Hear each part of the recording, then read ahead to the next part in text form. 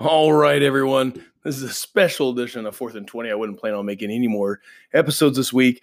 I'm kind of going unscripted. I usually have this all planned out, thought out, got a outline, if you will, but I'm just going to rant for 15 minutes because the Thursday night game that was absolute poo-poo for the first four quarters and was pretty boring until the last 10 seconds. So we're going to talk real quick about that. Lot to unpack in that game. This is a Thursday night game that I thought was not going to go right. Let's start off with the fact that I picked the Steelers to win the game. Browns pulled it out. Let's start off with the good, then we'll go into the bad, then we'll go into the freaking ugly. Bear with me. I just want to do this just because I want to get my thoughts out there. Next podcast will be on Tuesday night. Anyway, here we go with the good. The good news about that game, even though it was a Thursday night game, both those teams don't have a whole lot of time to practice and get prepared. Baker looked good. Didn't have a great game. Didn't have a terrible game. But he did pretty good. Had 2 passing touchdowns, had a rushing touchdown. He looked, a lot more decisive, better footwork in the pocket. He also did a good job of keeping plays alive. That's just naturally what he does. I thought at the beginning of the game, after seeing his little pregame interview with Aaron Andrews and seeing him kind of pump up the crowd right before kickoff in the Browns end zone, I thought, okay, he's psyched to be here. And I thought at the beginning of this game, if you can win this, there's a possibility. It's a small possibility. There's a small possibility that you could kind of turn your season around right now. The Browns and Jim Dorsey, the GM, did a great job of letting Anthony Callaway go. And Kareem Hunt looked pretty decent as well. I think that if they were to get the O-line fixed, you could literally give it to Chubb Hunt, and then pass, do a quick little pass, and then run the ball. Just like all the other teams that we talked about the other day, about that's why they're doing so well. One of the many reasons. Anyway, so Baker looked good. Again, you'll know that I'm not a Freddie Kitchens fan, and I think that there's been a lot of criticism toward Baker Mayfield, and there shouldn't be. He's not had a great year, but also, he's dealing with a ridiculous coach, a bad O-line, and several mouths to feed. He's just not progressing the way that the Browns need him to, and it's not really Mayfield's fault. The other good side to this game was the fact that his post-game interview was very mature of Baker. I give him a little golf clap. He did a good job with that. Last time he was on the news about his interview, he was walking out of it, which never supposed to do. You're the face of the franchise, so I will give him criticism on that. He did a good post-game interview, showed some character, showed some maturity, showed his leadership. So that's good. That's all good. Let's move on to the bad. The bad of this game was Freddie Kitchens. I've said this time and time again, Freddie Kitchens does not deserve to be a head coach. And it showed last night, just like it shows the other games. If you're watching the play calling, they tried to go deep 15, 20 times every quarter. That's because Freddie Kitchens over there trying to call the plays. It wasn't a good game, wasn't a good game scheme, if you will, going into that game. Now, the beginning, the first quarter, I thought the Browns offense did a good job of kind of putting the young and very good Steelers defense on their heels. But then it seemed to die off, and the Steelers defense seemed to hold them, and they kind of died off. But if they kept that explosiveness throughout the entire game, that would have been, the Browns of the expectations of the Browns at the beginning of the season. But Freddie Kitchens, this just proved my point yet again, that Freddie Kitchens is not supposed to be there. And everything else that happened, we're going to talk about in a second, the ugly part of the game, that's just a great out for Jim Dorsey to say, hey, bye. He's gone at the end of the year. I'm just stunned that he was even there in the first place. Apparently, and they said this on the broadcast last night with Joe Buck, apparently not only was he a quarterback coach at one point, he was also a running back coach at one point. I what qualifies you to be a running back coach? Did that guy ever play running back in the NFL? I don't know. I'm just asking, but I just feel like both of those two things don't really qualify you to be a head coach dealing with these divas, dealing with all these players, and trying to mold your franchise quarterback. The bad part about all this is that you are wasting. If Baker Mayfield progresses, like we saw last night, he can throw the ball and he can innovate and he can move around and keep the play alive. The Browns are wasting Baker Mayfield away. If I'm Baker Mayfield, after the rookie contract's up, I'm a free agent. I'm getting the hell out of Dodge. You're wasting your time there. You need to go somewhere where they can actually progress you and make you better. And then that way you can reach your potential, and then you can be making other people around you and the young guys around you better. That's the bad part about all this. And leading into the ugly, the other bad part was that, and another great point of why Freddie Kitchens shouldn't be there in that position, he's lost control of the locker room. Before we get to the last 10 seconds of that game, that was the most interesting part, we get to the ejection of one of the Browns DBs, I forget who it was, with a helmet-to-helmet hit, and it was a vicious hit. I believe the Steelers' wide receiver had blood coming out of his ears, what one of the announcers said. And that guy got ejected before all this other nonsense happened in the fourth quarter. The Browns defense seemed like they were just playing like they were trying to hurt someone, like they were trying to be dirty. I don't know if that's from Freddie Kitchens, but in my opinion, if your consistency and your consistency's off of winning games then losing them, winning then losing, making yourself look great, then make yourself look absolutely terrible like dog shit, that's on the coach. And the coach also has to keep his players in line. And I don't know what happened, but that is another check mark on the reasons why Freddie Kitchens shouldn't be there. He lost control of the locker room. His players are doing whatever the hell they want. We saw it on the field, live. So that leads me into the ugly portion of this game. First of all, it was a Thursday night game, so it's already going to be ugly. It's going to be ugly because Mason Rudolph's a backup quarterback with the Pittsburgh Steelers, and the Browns season has not even come close to the expectations that most of the media has set. And Baker Mayfield, in his pregame interview with Aaron Andrews, made a good point. The Browns did not crown themselves kings. The media did that, the expectations, the fans. I'll give him kudos on that. It'd be different if Baker Mayfield and OBJ came out and said, we're winning the Super Bowl this year. No, and none of them did that. So let's talk about the ugly. 10 seconds left to go in the game. There's like 10 or 8 seconds left to go in the game. Scores 21-7. The game is over. Myles Garrett comes off the left side, has a late hit on Mason Rudolph.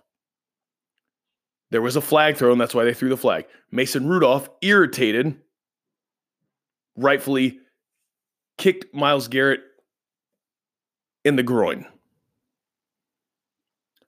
Now, let's stop right there. If we're looking at game tape, we're pausing for a second. Mason Rudolph did start this. I'm not on anyone's side, but I will say Mason Rudolph did start this. But we all know, as fans and especially players, even in the NBA on the court, the refs, most of the time, they only see what the retaliator has done. Did you like that? I practiced that all day to make sure I pronounced it correctly. The retaliator is always the one that draws the technical foul. They're always the one that draw the flag. And they could be totally justified. Mason Rudolph did do something to annoy Myles Garrett because Mason Rudolph was annoyed. But in that singular moment, Garrett took it way too far. Now let's back up a couple games. Remember when the Browns and Jets played and it was just a comical, I think it was another Thursday night game. I know it wasn't on prime time. It was like one of the first games that Sam Darnold didn't play because he had mono. Myles Garrett had like 3 or 4 flags in that play for late hits on the quarterback and different stuff. I don't know if he's turning into a dirty player. I don't think so. But this is becoming, we now have a trail of breadcrumbs, if you will, leading up to this point. So let's go back to the play. Then once Garrett is on top of Mason Rudolph tries to grab his face mask. They're jostling around and everything.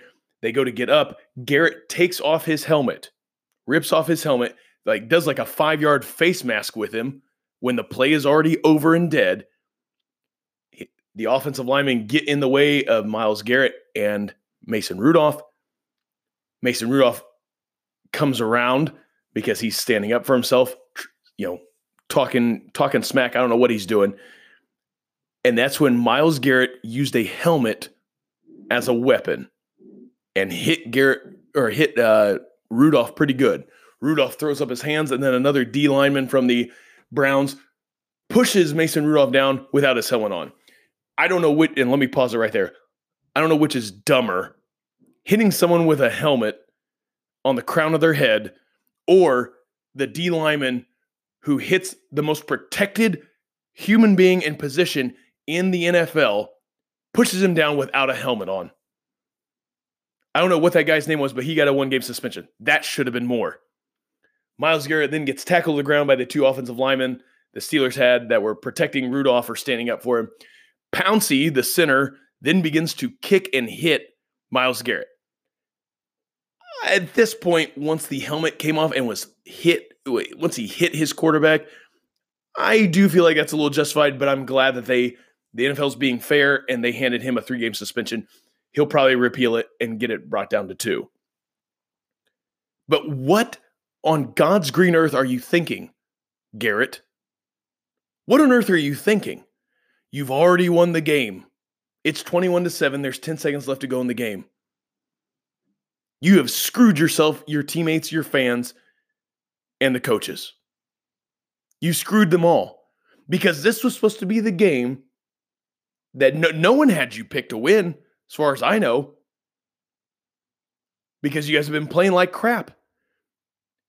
If you win this game, you're 4-6, which they are now. There's a slight, it's not a great percentage, but there's a small possibility that's like, hey, we can turn this whole thing around and maybe make a wild card spot. Let's make a run. That's what the greats do. That's what the Hall of Famers do. Instead, you chose for a quarterback to absolutely get in your head. The whole point of the NFL, the whole point of playing football is to keep your cool and harness that energy toward making a play. And you didn't do any of that. You let the most protected person in the NFL mess with you and get inside your head. God forbid, and I'm saying this about any quarterback or any defensive lineman, I'm not showing any favoritism. Because if a Colts member, I'm a Colts fan, if a Colts member, defensive end, did that to another player, even if it was to Tom Brady, whom I hate, that guy should be immediately ejected, immediately suspended for the rest of the year. Hey, Myles Garrett, go ask Vontaze Burfict how he's doing. And think that he's not going to adjust his game a little bit next year if he gets on the playing field. Myles Garrett, you are an idiot. You are an idiot. How could you do that? What if, God forbid, the way that helmet hit, if he had it turned differently and hit him on the crown of the head, he could have fractured his skull. Good luck talking to Roger Goodell out. Good luck talking yourself out of that one to Roger Goodell. The NFL is not getting any safer. And I say that the equipment is getting safer, but the players are not. Have you seen DK Metcalf without a shirt on? That guy's a wide receiver, and he's ginormous. Have you seen Derrick Henry, the running back for the Titans? What if he stood next to Barry Sanders? Barry Sanders would look like a child trying to get his autograph. The more we progress in life, the more these college athletes, these student athletes are coming to the NFL already jacked and huge. Remember back in the day, the quarterbacks were very small. Now they're all super tall. We're just now getting back to the point where we might have smaller quarterbacks. Myles Garrett, you idiot. Why would you do that? The game is not getting safer, in my opinion, with what I mean by the personnel and the players. and you are way bigger than Mason Rudolph. That is unreal, and you have screwed your whole team over. Baker Mayfield said something in the post-game interview that really stuck with me. He said they kept – of course, all the media is going to be asking about the last 10 seconds. They don't care about the game anymore because it was a Thursday night, dumpster fire. No one cares. It was a crap game. And Baker Mayfield's up there on the podium. They're asking him everything about the fight. And he straight up said, I feel like we've lost this game because no one cares that we've won. That will carry over in the locker room. Good job, Myles Garrett. You have screwed yourself, your teammates, and everyone else around you. You've been suspended indefinitely. There's still a possibility you may not play the first month in the next year. And it wouldn't surprise me because Goodell does not play around with that. He is trying to make sure that the league is safer. That's his whole job. And you took the piece of equipment that's most in question that AB had an issue with at the beginning of the year, and you used it as a weapon. I am stunned. I haven't seen anything like that since the Ron Artest goes in the stands and I watched that live. I actually had people there that I knew. How ridiculous. You have messed it up. This was supposed to be the defining point in the Cleveland Browns season. You could have turned it around. You can't now. The season's over. Because not only do you play the Steelers again, but you play them in Pittsburgh. And all those guys are going to come after you. And it wouldn't surprise me if one of those Steelers came after your quarterback. If Baker Mayfield is smart, he gets the hell out of Dodge. Because Cleveland is one of the worst run organizations ever. And I feel like Baker could actually absolutely be a better quarterback and someone special later on in life. But that's Freddie Kitchens for you. Lost all control of the locker room. Players getting ejected. Players getting frustrated. Unbelievable. What a wild, wild finish. I'm stunned by that. Myles Garrett, in my opinion, should be suspended for 16 games, a full season length. So he may not play the first 6 games in the next season. We came down, the NFL came down hard on Vontaze Burfict. See if he adjusts his game next year. That's sad. That's sad, Myles Garrett. That was a cheap. That was one of the lamest, cheapest things I've ever seen. It's not like you're even doing that to one of the offensive linemen or someone your size too. You were a bully last night. You deserve every bit of that punishment. All right, that's my rant. Thank you for listening. Hope you enjoyed. We'll see you on Tuesday night next week. 4th and 20. I'm Will Lott. That was my Cleveland Browns rant.